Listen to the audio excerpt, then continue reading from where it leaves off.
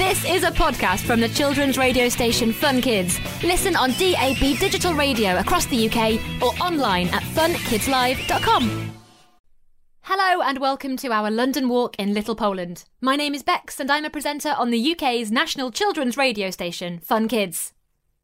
During today's walk, you'll hear some Polish stories, learn about some incredible Polish people and find out about some of the hidden connections between Poland and London.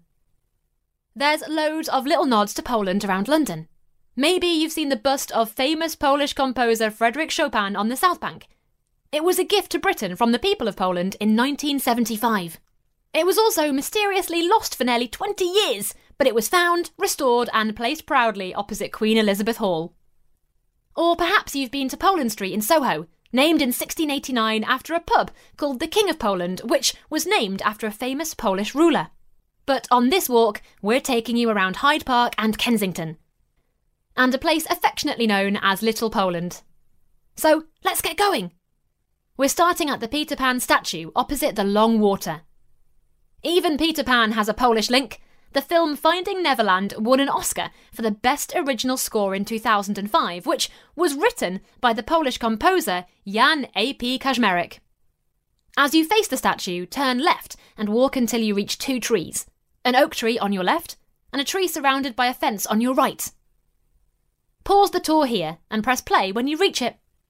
Did you find the trees? Well done. Now look to the tree to your right, behind a round fence.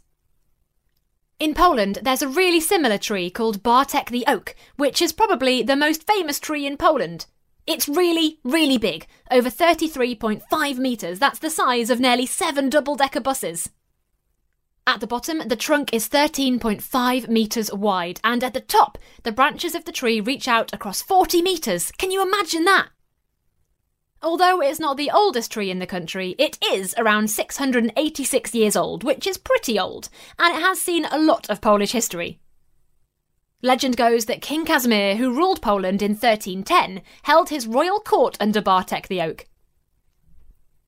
Imagine our royal family now, hosting politicians and other important people, and instead of inviting them to Buckingham Palace, inviting them to sit under a tree.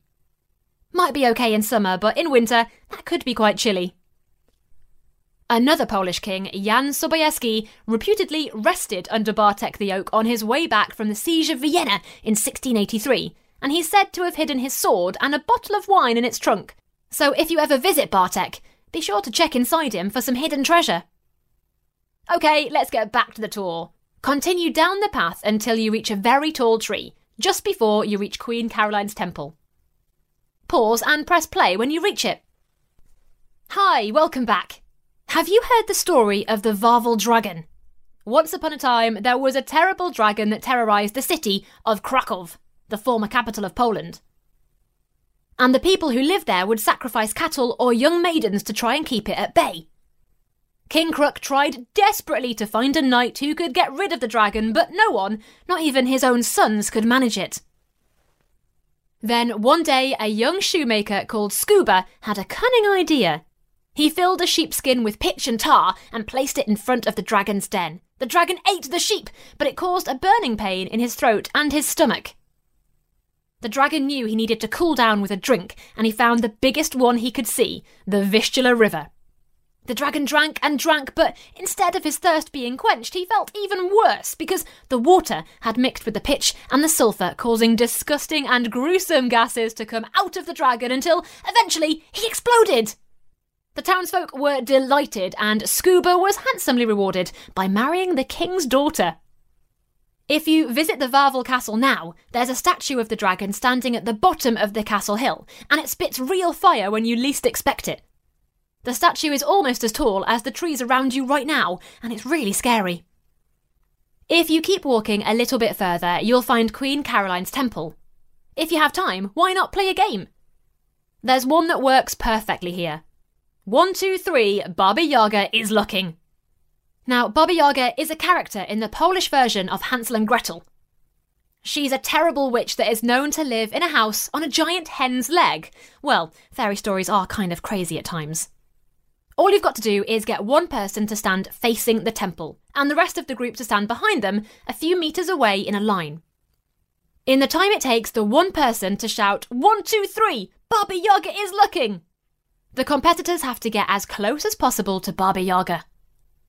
As soon as the person who is Baba Yaga turns around, no one must be moving, and Baba Yaga can approach them to try and make them laugh or to move, so they have to go back to the very start.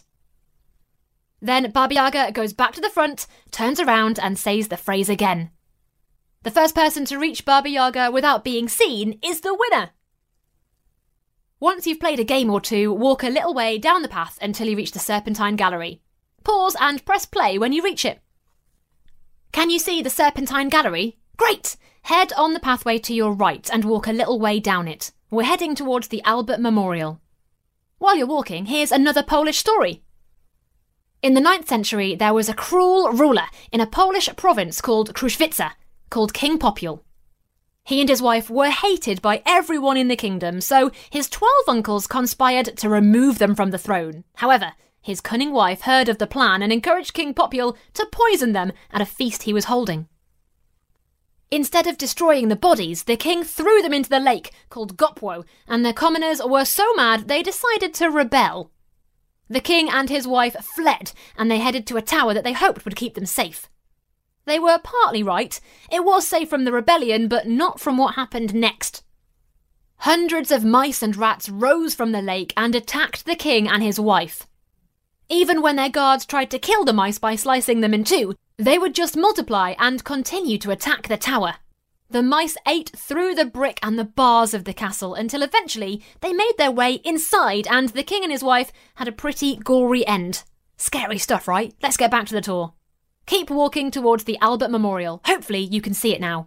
Did you know that a few years ago a Polish prince wanted to build a statue in Hyde Park to commemorate the Polish soldiers who fought in World War II and the Battle of Britain? It was a great idea, but a Polish war memorial already exists. It stands by the A40 road in the London borough of Hillingdon, near the RAF Northolt station, and lists the names of over 1,900 Polish airmen who fought and died in the Battle of Britain. Make your way to the Albert Memorial and stop when you reach it. Then press play when you're ready. Are you at the Albert Memorial? Brilliant! From here you can see the Royal Albert Hall. That's the rather grand circular building at the edge of the park. In 2018, the Royal Albert Hall hosted the Polish Independence Centenary Concert called 100 lat, which means 100 years in English.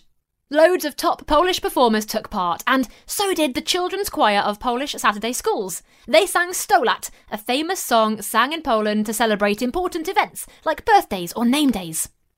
100 lat wishes the person longevity and good fortune, and it's also something you say after someone sneezes. If you know the song, feel free to sing it right now. We're going to head to the front of the Royal Albert Hall, so head towards it. You'll have to cross the road and walk around the side of it, so be careful of traffic. Pause the podcast and press play when you reach the front. So now we're outside the Royal Albert Hall. It hosts thousands of concerts, events and plays, including the proms every year, featuring world-class celebrities and musicians. Loads of famous Polish people have performed at the Royal Albert Hall over the years, and not just singers or musicians. Wojtek Fibak, a tennis player, has appeared here, and Johnny Czeslaw, a wrestler, has performed here 29 times. Actors like Rula Lenska, the Mazowsza Dance Company, and musicians like violinist Ida Hendel, plus composer Andrzej Panównik, who was knighted by Queen Elizabeth II in 1991, have all performed here too.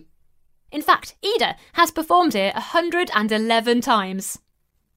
If you're facing the Royal Albert Hall, turn around so you can see the Royal College of Music. Walk towards it and turn left to walk along Prince Consort Road. When you reach the end of the road and just before the roundabout, cross the road to your right and head to Exhibition Road. When you reach that, press play again.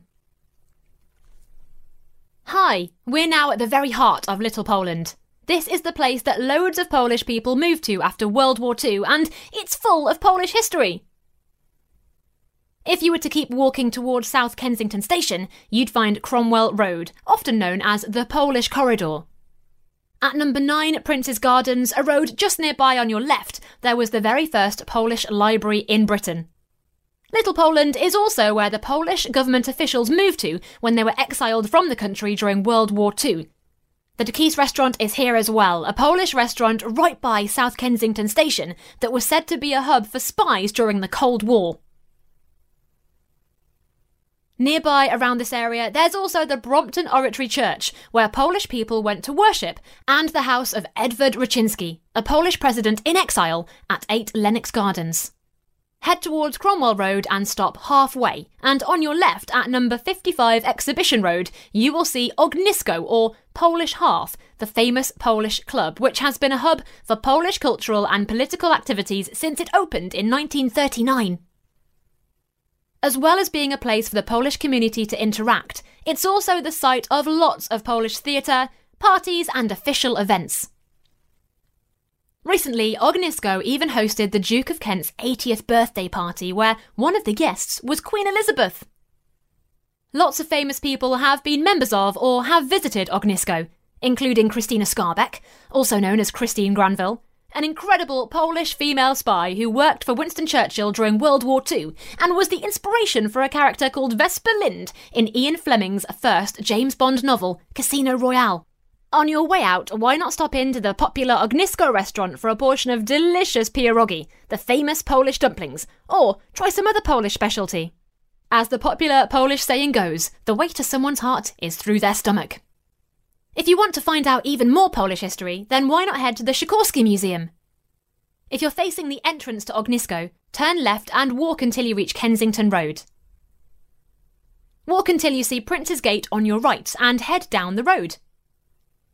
It's a museum packed full with Polish stories and amazing displays, such as the sculpture of Wojtek the Soldier Bear and Krystyna Skarbek's belongings, plus some useful Polish inventions, a mine detector and a bulletproof vest.